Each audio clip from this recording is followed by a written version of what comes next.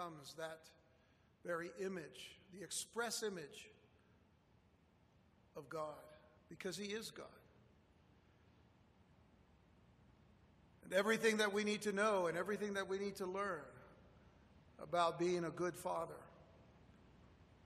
is here in the Word. And I know that usually Mother's Day gets all the attention, and moms get all the attention and all the love and all just the embrace and all. And moms, we love to do that to you. And dads sometimes get the short end of the stick, as they say. I heard a couple of kind of amens out there.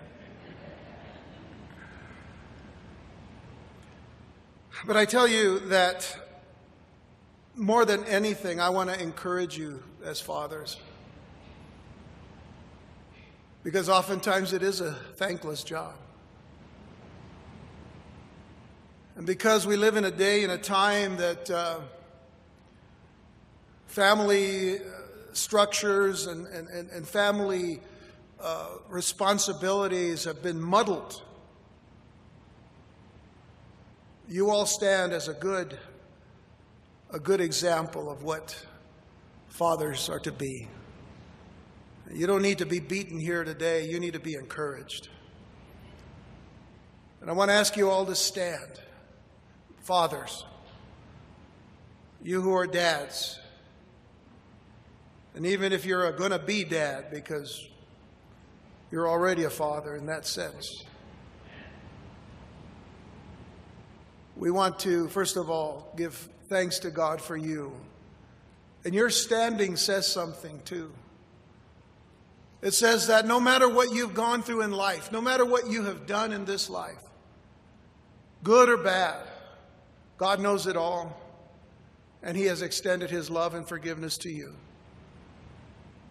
Whether you feel like you haven't accomplished what you wanted to accomplish as a father, that's all right, because today's a new day, and his mercies are new every morning, and his faithfulness is great. His compassions never fail for you. And we live in a time that dads need to be out front in this world. So may the Lord fill you with his Holy Spirit today and encourage your hearts that we love you and we thank the Lord for you. And so, let's pray. Father, it is our joy this morning to pray for these men. It takes a man to be a true and good father. And so I thank you, Lord, for them standing here today, realizing, Lord God, that they have indeed had their ups and then their downs. They've had their struggles and their victories. They've had their trials and their triumphs. But through it all, Lord God, they're here today knowing that you are a God of mercy and that you have given them completely, Lord, your word to learn and to grow and to be encouraged and to be strengthened, to fulfill, Lord, continually, whether their kids are grown and gone and had their own kids, they're still fathers and they're still examples. And they're still to be honored, as your word says, that we're to honor our fathers and our mothers. And so today, Lord, we ask for your blessing upon these men. We pray, Father, that they will indeed heed your voice, that they will listen to you, that they will call upon you, that they will live for you, that they will do all, Lord, to your glory, honor, and praise. And then when it comes right down to it, Lord, on that day when our Lord Jesus comes and gathers us together, that we can hear it all said, "Enter in, my good and faithful servants." And we pray, Father, that will certainly be their encouragement today. Your presence, your love, your grace, your mercy. We ask this in Jesus' name. Amen and amen. Let's thank the Lord for these men.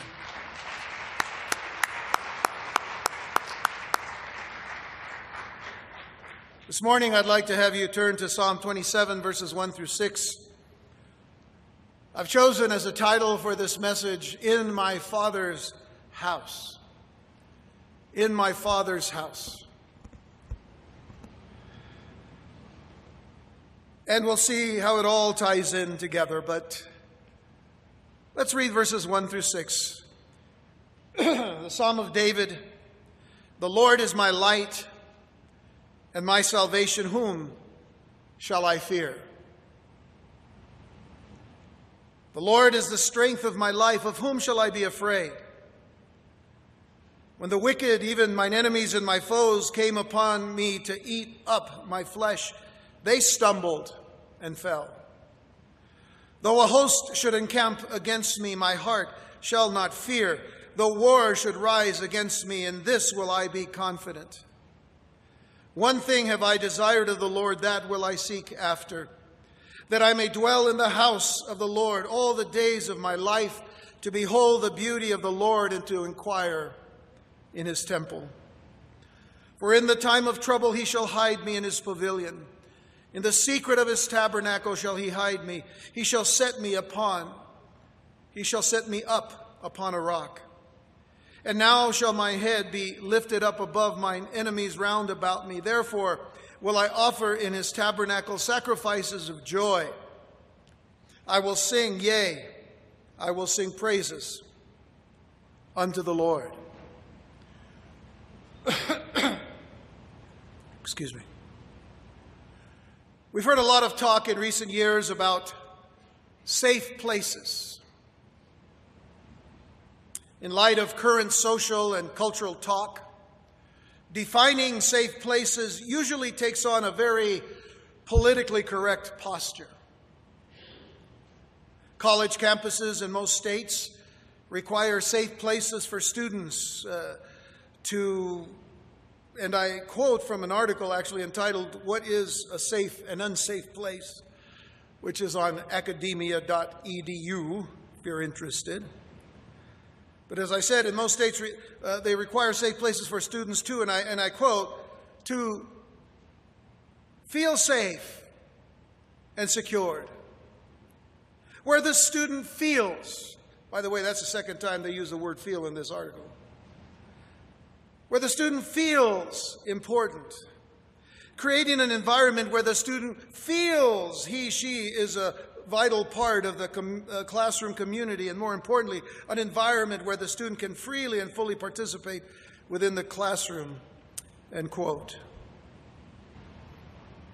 A lot of feeling there, a lot about how students feel. And while I understand the necessity for the safety of all students on any and every campus at all levels of education, having been a public school educator for a number of years, reading this article, filled with references to individuality, ideals, religious, physical, emotional, and psychological abuses, racial biases, and feeling safe from the offenses thereof, all without, it seems, the necessity for personal responsibility from said students, makes me believe our world is much more upside down than it's ever been. I have to tell you, that was a mouthful.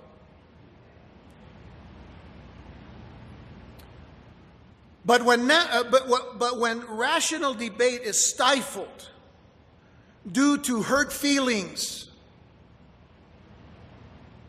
we've seen how it leads to the kinds of violence that we've seen in recent days in the news, recent days, weeks, months, and years, especially on college campuses today. Now listen carefully.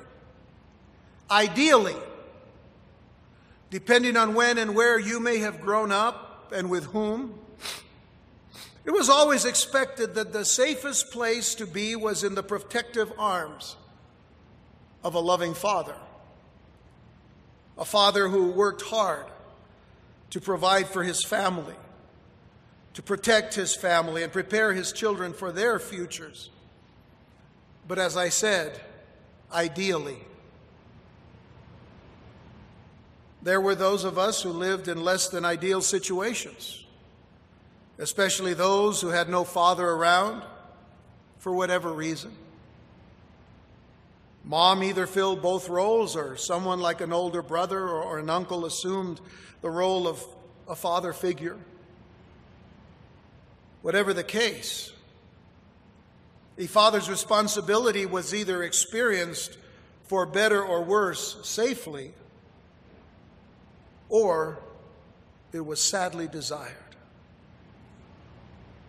I will tell you that the safest place to be on this planet is in the loving and awesome arms and hands of our Lord and Savior Jesus Christ. I can say that with all confidence, that the safest place to be on this earth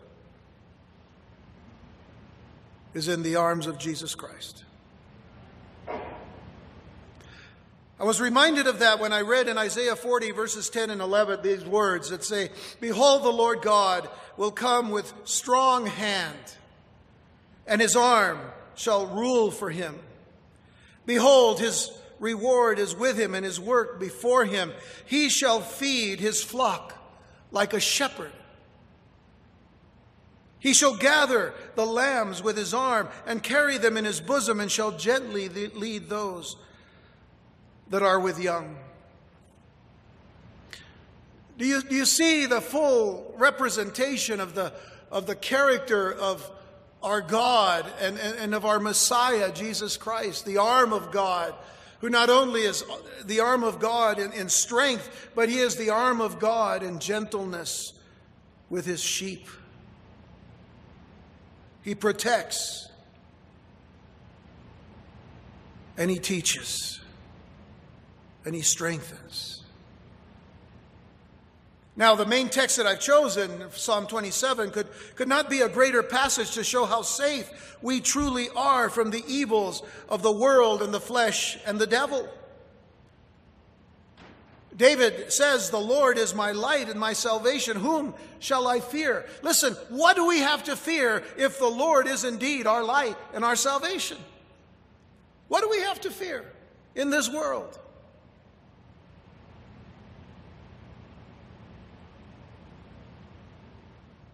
The Lord is the strength of my life.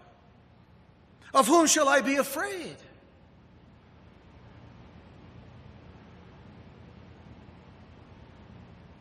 When the wicked, even mine enemies and my foes, came upon me to eat up my flesh, they stumbled and fell. Why? Because the Lord was David's light and salvation. The Lord was David's strength in his life. So he could say, "Though a host should encamp against me, my heart shall not fear. Though war should rise against me, in this will I be confident." Now, where else would we rather be than in the arms of the Lord, who has called himself our Father, and to whom the Lord Jesus would teach us to call out to him in the very same manner as he did, even as the Son of God? How did he call out to God, his Father? By calling him Father. And what is it that Jesus taught us about when doing that and the need for doing that? Well, in Matthew chapter 6, within the text of the Sermon on the Mount, beginning at verse 5. Jesus said to his disciples, "And when thou prayest, thou shalt not be as the hypocrites are, for they love to pray standing in the synagogues and in the corners of the streets, that they may be seen of men. Verily I say unto you, they have their reward.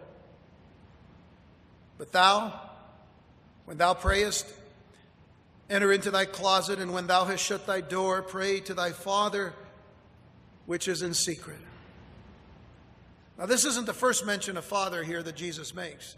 It's actually back in chapter 5, when he talks about the fact that we are the light of the world, and that we are to glorify our Father in heaven. First time he mentions Father to us as our Father. But here he says, "Pray to thy Father which is in secret, and thy Father which seeth in secret shall reward thee openly. But when you pray, use not vain repetitions as the heathen do, for they think that they shall be heard for their much speaking.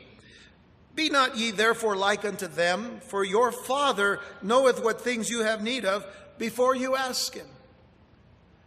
I thought about that little phrase there in verse 8 before we go on. Let me just say, for your Father knoweth what things you have need of before you ask him. There was a time in our lives that we were so young that we didn't know what to ask for. We didn't ask for anything because we already had everything that we needed, because our fathers knew what to give us before we asked. Then we grew up. Then we started asking for things we wanted, not for the things that we needed. But the Father knows what we need before we ask. So he says, after this manner, therefore, pray ye, our Father, which art in heaven. Hallowed be thy name, thy kingdom come, thy will be done in earth as it is in heaven. Give us this day our daily bread, and forgive us our debts as we forgive our debtors. And lead us not into temptation, but deliver us from evil. For thine is the kingdom, the power, and the glory forever. Amen. But as our text continues on in Psalm 27, we're also reminded of a place.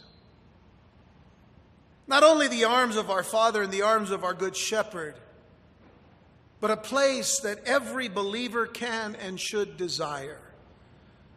Go back to Psalm 27, verse 4, and listen to what David says. He says, one thing have I desired of the Lord, that I will seek after. Now, when he says that I seek after, literally in the Hebrew, he means to beg for, to beseech passionately in prayer and in worship. This is how he seeks after it. By begging, by beseeching passionately, with all of his heart, in prayer and in worship. And this is what he seeks, that I may dwell. Now listen carefully, and this is for all of us here today. That I may dwell, which means that I may abide, that I may continue in, that I may be at ease in, that I may endure and remain there. That's what it means to dwell. We sometimes, in this modern time in which we live, we sometimes come to God rather sporadically during times of great trouble, and we pray and we come and say, oh God, help us. Oh God, help me. Oh God, fill this need. And then we see God do something, and then we say, thank you, Lord. I'll see you later.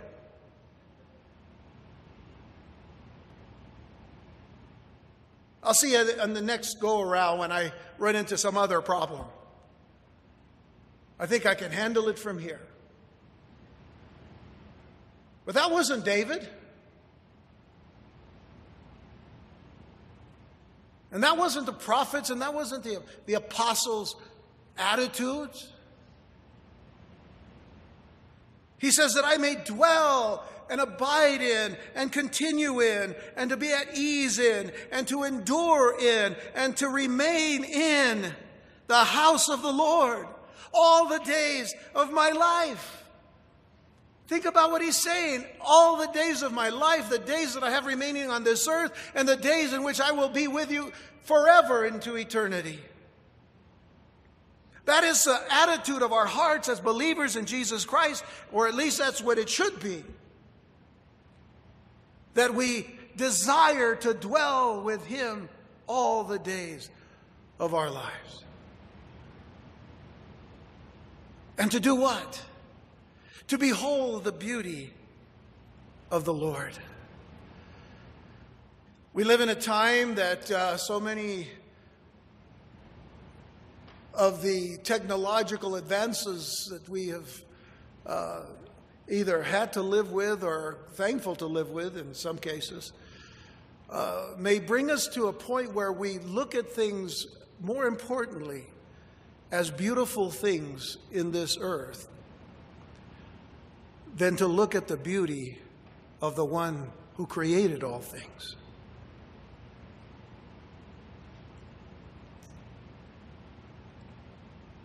And that just means that we need to seek the beauty of the Lord, to behold the beauty of our God. Because when it comes right down to it, what we have, we only have because He's given it. We have breath and life because He's given it to us.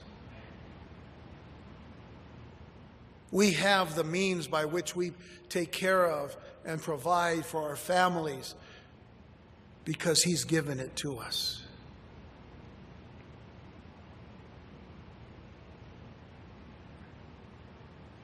I believe the Lord wants us to look to Him.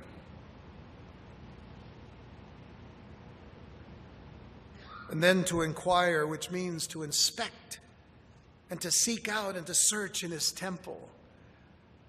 Now, when we were growing up, there were times when we would go through our house or our parents' house, because really it wasn't our house. We were making the payments. They were.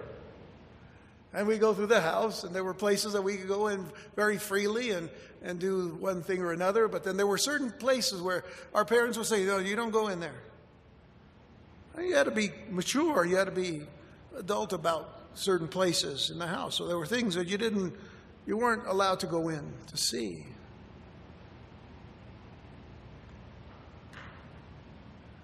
Yet in our Father's house, we could go in and we could inspect and search out everything. Why? Because He has given it to us as an inheritance. And we could inquire and inspect and seek out and search wherever we wanted to go. Because the Lord has nothing to hide from us if we belong to Him. Isn't that a wonderful thought? To know about our Father's house that way.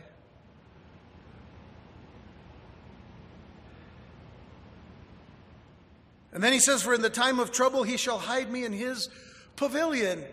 Do you remember also when you were growing up that there were certain places in the house that you thought were your own, and you would kind of hide in there? There was a place where you can hide, and even if it wasn't a real good hiding, you still thought that you were hiding from everybody else. You wanted your secret little place. The Lord says, well, in my place aren't secret places except for where I make secret places just for you when you're going through times of trial and trouble. And I'll hide you there, and I'll protect you there. He says, in the secret of His tabernacle shall He hide me, and He shall set me up upon a rock. And we need to understand that the very word rock here in the Hebrew is also a word that reminds us that the rock that God speaks of is the rock of Christ. And He sets us up upon the rock of our Messiah. And now shall my enemy's head be lifted up, and now shall my head be lifted up above mine enemies round about me.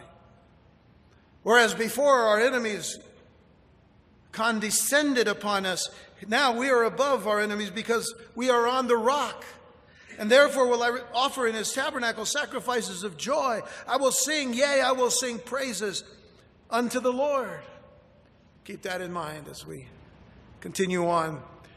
But David, the psalmist king, did no less than seek with all of his heart this very safe place to dwell in the house of the Lord all the days of his life. And we have the opportunity to desire with the very same heart, the very same thing that he sought after. That safe place in the midst of an evil world. That safe place in perilous times. That safe place as the world as we know it unravels itself in demonic activity and pursuits. We have a safe place.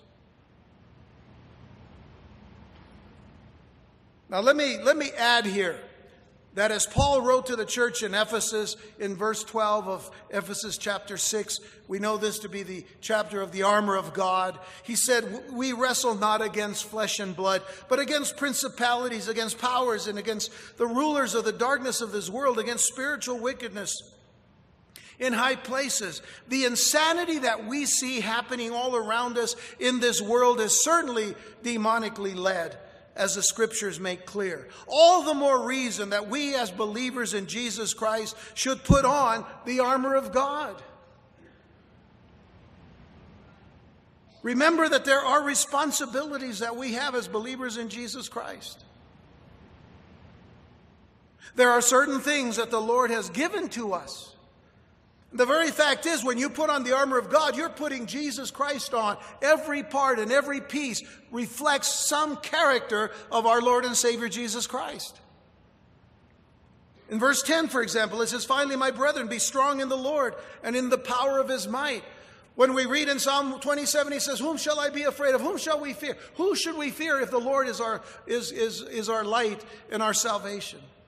If he's the strength of our life? But today we have people running into safe places because they don't want to be offended and they want to be heard about one thing said or one thing acted upon, but yet, we can hide in the Lord, but we are made to be strong.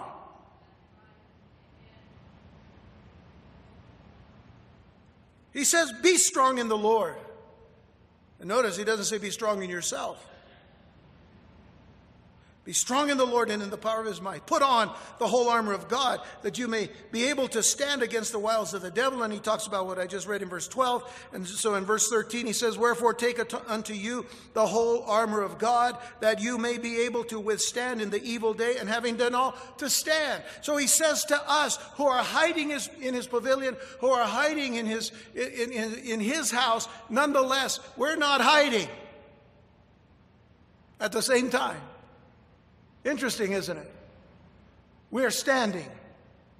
And then he says, stand and withstand. Take unto you the whole armor of God, that you may be able to withstand in the evil day, and having done all, to stand. Stand therefore, having your loins girt about with truth, and having on the breastplate of righteousness, and your feet shod with the preparation of the gospel of peace. Above all, taking the shield of faith, wherewith you shall be able to quench all the fiery darts of the wicked, and take the helmet of salvation, the sword of the Spirit, which is the word of God, the offensive weapon of the believer. Everything else is defensive. This is offensive, the word of God. Praying always with all prayer and supplication in the Spirit, and watching thereunto with all perseverance and supplication for all saints. Now I want you to notice something in what we just read. Notice that this isn't about feelings. At this point, you would probably think I'm going to start singing that song from the 70s. Feelings, nothing more than feeling. I decided I don't want to sing it anymore. I've done that too often. I used to have to sing that song, feeling. Well, about 5 times a night sometimes, requested. Just like Color My World. Remember it's Color My World. I used to love that song until they made me sing it 4 times a night. Ugh. I don't know why I got into that. I don't know. Hey, folks, it isn't about feelings, is it? It's about faith. It's about trust and dependency upon the Lord, fueled by the power and the powerful truth of God's word. That's what it's about. Dwelling in the house of the Lord all the days of our lives and well into eternity should be the believer's desire every day. And even if we're there, to desire more of that place.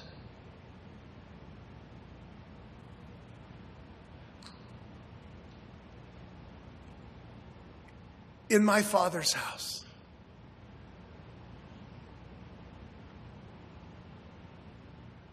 When you read the Old Testament, you realize that there was a place. There was a tabernacle in Shiloh. There were tabernacles in the wilderness, or a tabernacle that was set up in the wilderness when God wanted to meet with his people. They brought the tabernacle to Jerusalem and eventually built a temple. There was a place that was called the house of the Lord. It was the Father's house. But it only represented the Father's house that will be with us always, not built by human hands. But with that in mind, this is what we can find in our Father's house, as reflected by the things that the Old Testament believers had for themselves. In our Father's house, it is a house that we can go to pour our hearts out to Him. We can pour our hearts out to Him in our Father's house. An example would be barren Hannah, a woman that was not able to bear children. We're told a little bit about her in 1 Samuel chapter 1. She was actually the wife of Elkanah, but Elkanah had another wife who was actually very fruitful. Peninnah was her name, and she would pick on Hannah using the very fact that she couldn't bear children.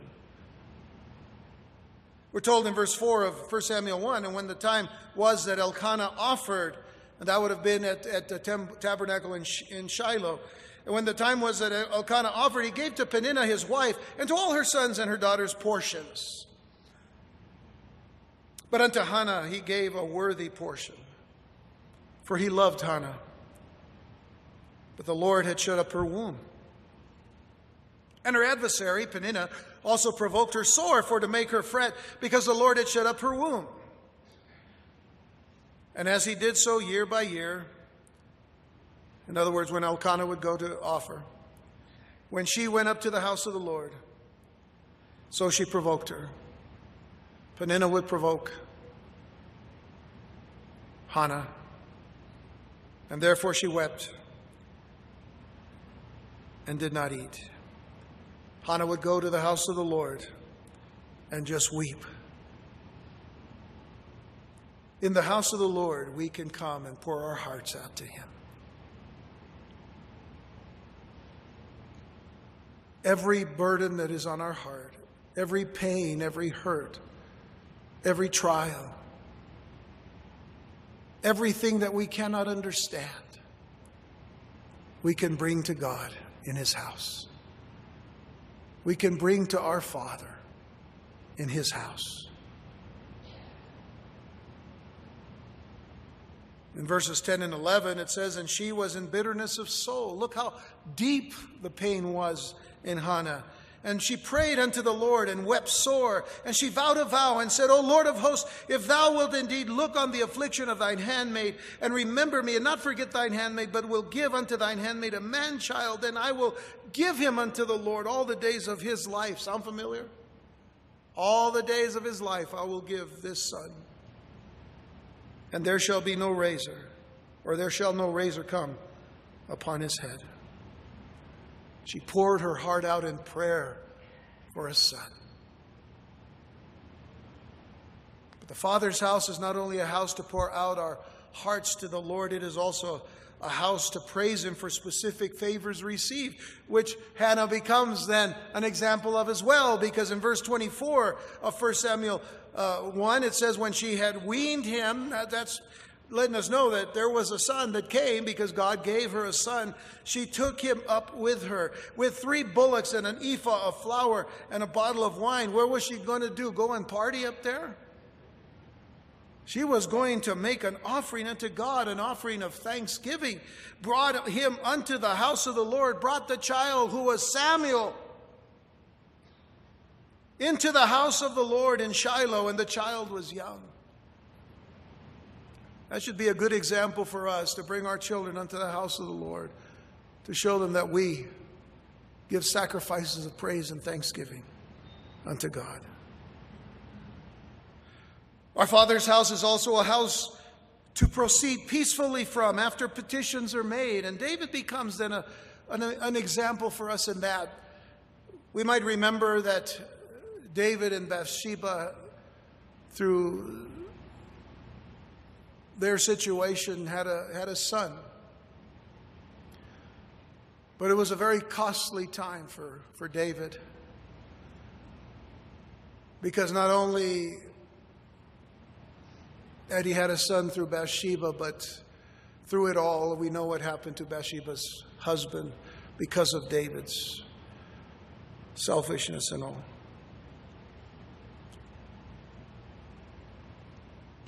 And when all of this was revealed by the prophet Nathan, there was one thing that was said to David, that there would be a son, but that son would die. The son would die.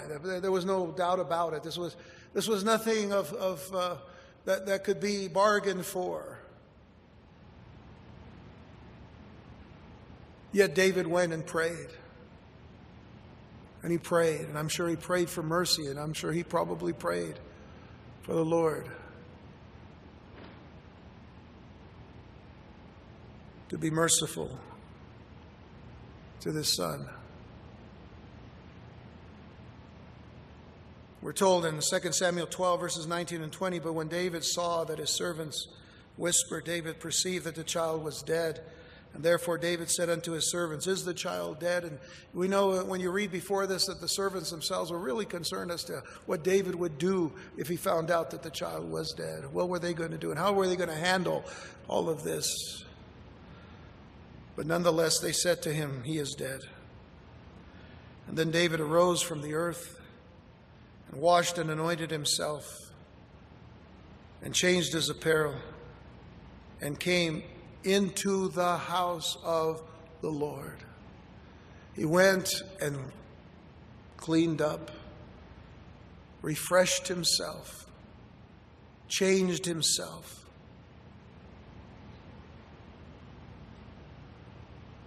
And came into the house of the Lord. And what did he do?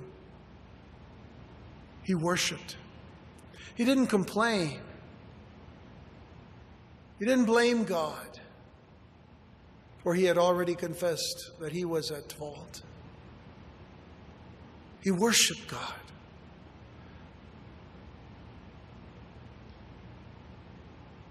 Some don't do that. When an unexpected death, this was expected, but when an unexpected death comes, sometimes people come to God just to blame him and to complain to him. But David didn't do that. He worshiped God. He gave his full reverence and respect to God and toward God. And then he came to his own house, and when he required, they set bread before him, and he did eat. He finally ate. He went on. That's what I meant by proceeding peacefully from the house after those petitions were made. We can do the same thing. We can lay out our petitions before God. But when the answer comes, we must receive those answers with the peace of knowing that God is in control and that God knows what's best for all of us. And then in my Father's house, we have a house to keep pure. Now this brings the house a little bit closer to home, because it's a matter of keeping the house where God resides in us pure. Paul tells us that the body is the temple of the Holy Spirit, right? So keep that in mind when we consider Hezekiah's spring cleaning. I mentioned spring cleaning here because I wish I had a whole spring to do my spring cleaning. Who likes spring cleaning? Who loves spring cleaning? Nobody? Oh, a couple of you do. Okay. Well, that's, yeah. We all should do a little bit, right? I mean, there's things that we need to take care of, but we just sometimes don't have enough time to do our spring cleaning. So I need a whole spring for a spring cleaning. I've never gotten it, so I don't know why I'm telling you that. Just pray for me, I guess. But Hezekiah was the son of a man named Ahaz. He was a king also, and he was the king before Hezekiah. And he was a terrible king.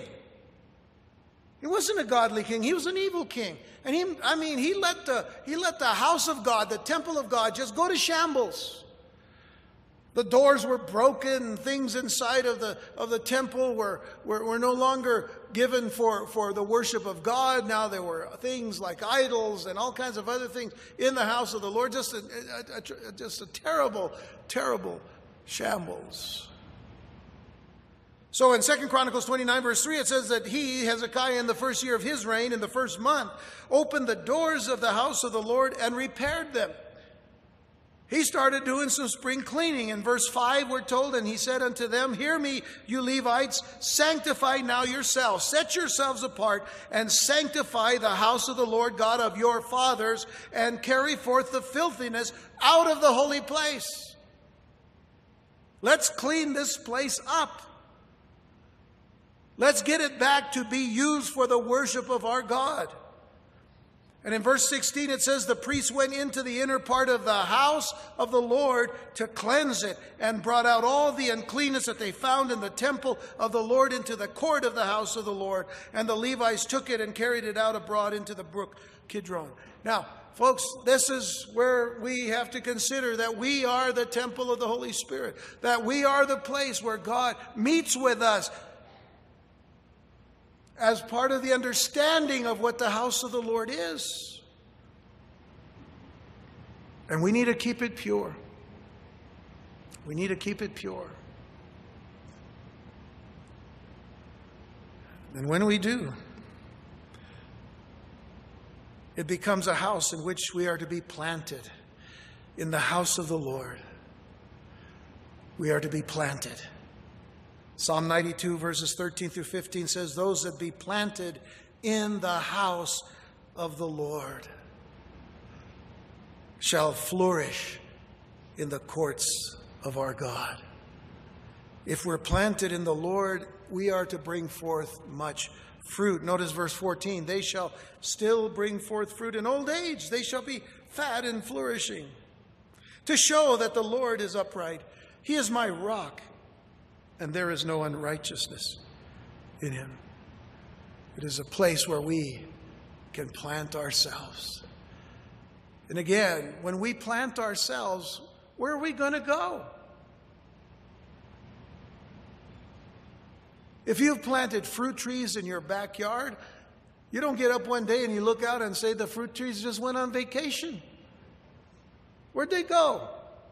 And then you look down the street and there goes the, we'll be right back. Doesn't happen. You're planted. You're planted to do what? Bear much fruit for the kingdom of God. We're to be planted in the house of the Lord. It is also a house to proclaim blessings to our God. Psalm 134. We're going to read the whole psalm. There's only 3 verses. Behold, bless ye the Lord, all you servants of the Lord, which by night stand in the house of the Lord. Lift up your hands in the sanctuary and bless the Lord that made heaven and earth. Bless thee out of Zion. It is a place that we can come and bless our God. Bless the Lord with praise. Bless the Lord with worship. Bless the Lord with the sacrifices of praise and thanksgiving. Bless him. That doesn't mean you have to go someplace. You do that where you are. Because he said, I will be with you always. I will be with you. Praise the Lord. And praise him in the house of the Lord. It is a house to praise our God with gratitude. Hezekiah's gratitude for restored health is seen in Isaiah 38. Hezekiah kind of fell off the good king map there for a while in his life. Got very sick. Was near death. God restored him and gave him a number of years. We find in Isaiah 38, verses 18 through 20, part of this prayer to God. He said, for the grave cannot praise thee. Death cannot celebrate thee. They that go down into the pit cannot hope for thy truth. The living, he shall praise thee as I do this day. The Father to the children shall make known thy truth. The Lord was ready to save me. Therefore we will sing my songs to the stringed instruments all the days of our life in the house of the Lord. There it is again. All the days of our life Why do we shorten our understanding of how long we are going to be in the house of the Lord? Not so much a physical place, but where our God is. And lastly, before we come to the table of communion this morning, coming to hear the words of Jesus himself, who now tells us those words in our title. It is a house. Our Father's house is a house promised to his children. John 14, verses 1 through 3. Let not your heart be troubled. You believe in God, believe also in me. In my Father's house are many mansions. If it were not so, I would have told you. I go to prepare a place for you.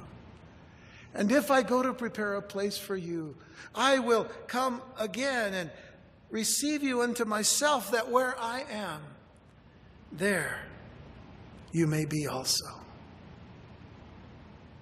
How safe can you be if you are not in the arms of your Savior, Redeemer, Shepherd, Lord, God, and King? How safe can you be in this world if you don't know Jesus Christ? I don't care how many safe places the world can build or that the world can set aside for people. There's no safe place in this world except in Jesus Christ. No safe place whatsoever. The safe places of the world are at best temporary. That's it. Our safe place is eternal. It lasts forever. And that's why David says, one thing have I desired of the Lord, that will I seek after, that I may dwell in the house of the Lord all the days of my life. Eternal. And this is again the reason why it is so essential for us to know and to check our hearts, to know that we have been redeemed, to know that we have the salvation of the Lord in our lives. For God so loved the world that he gave his only begotten Son, that whosoever believeth in him should not perish but have everlasting life. For God sent not his Son into the world to condemn the world, but that the world through him might be saved. In my Father's house are many mansions, dwelling places. If it wasn't so, I would have told you. I go to prepare a place.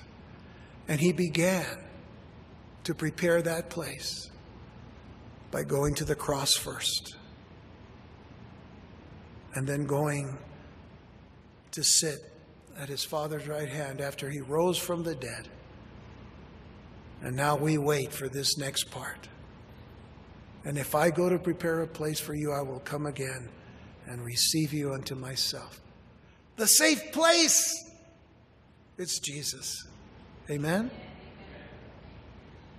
I will receive you unto myself, so that where I am, there you will be also. Aren't you thankful that he's with you and you're with him? Remember what he said in John 15. I know we haven't gotten there yet in our study of John, but you guys have read ahead, I'm sure. He said, abide in me, and I will abide in you. That is our safe place. As we come to the table of communion this morning, I want us to consider that safe place. Are you there? Today would be a good day to say yes to Jesus if you haven't said so. To say, Lord,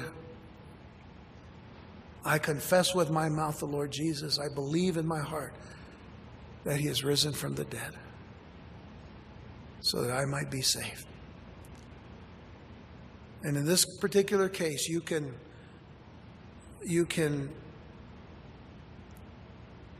apply that salvation to safety and safety to your salvation. You are safe in Christ. Where else do you want to be? Our Father's house is safe because of Jesus.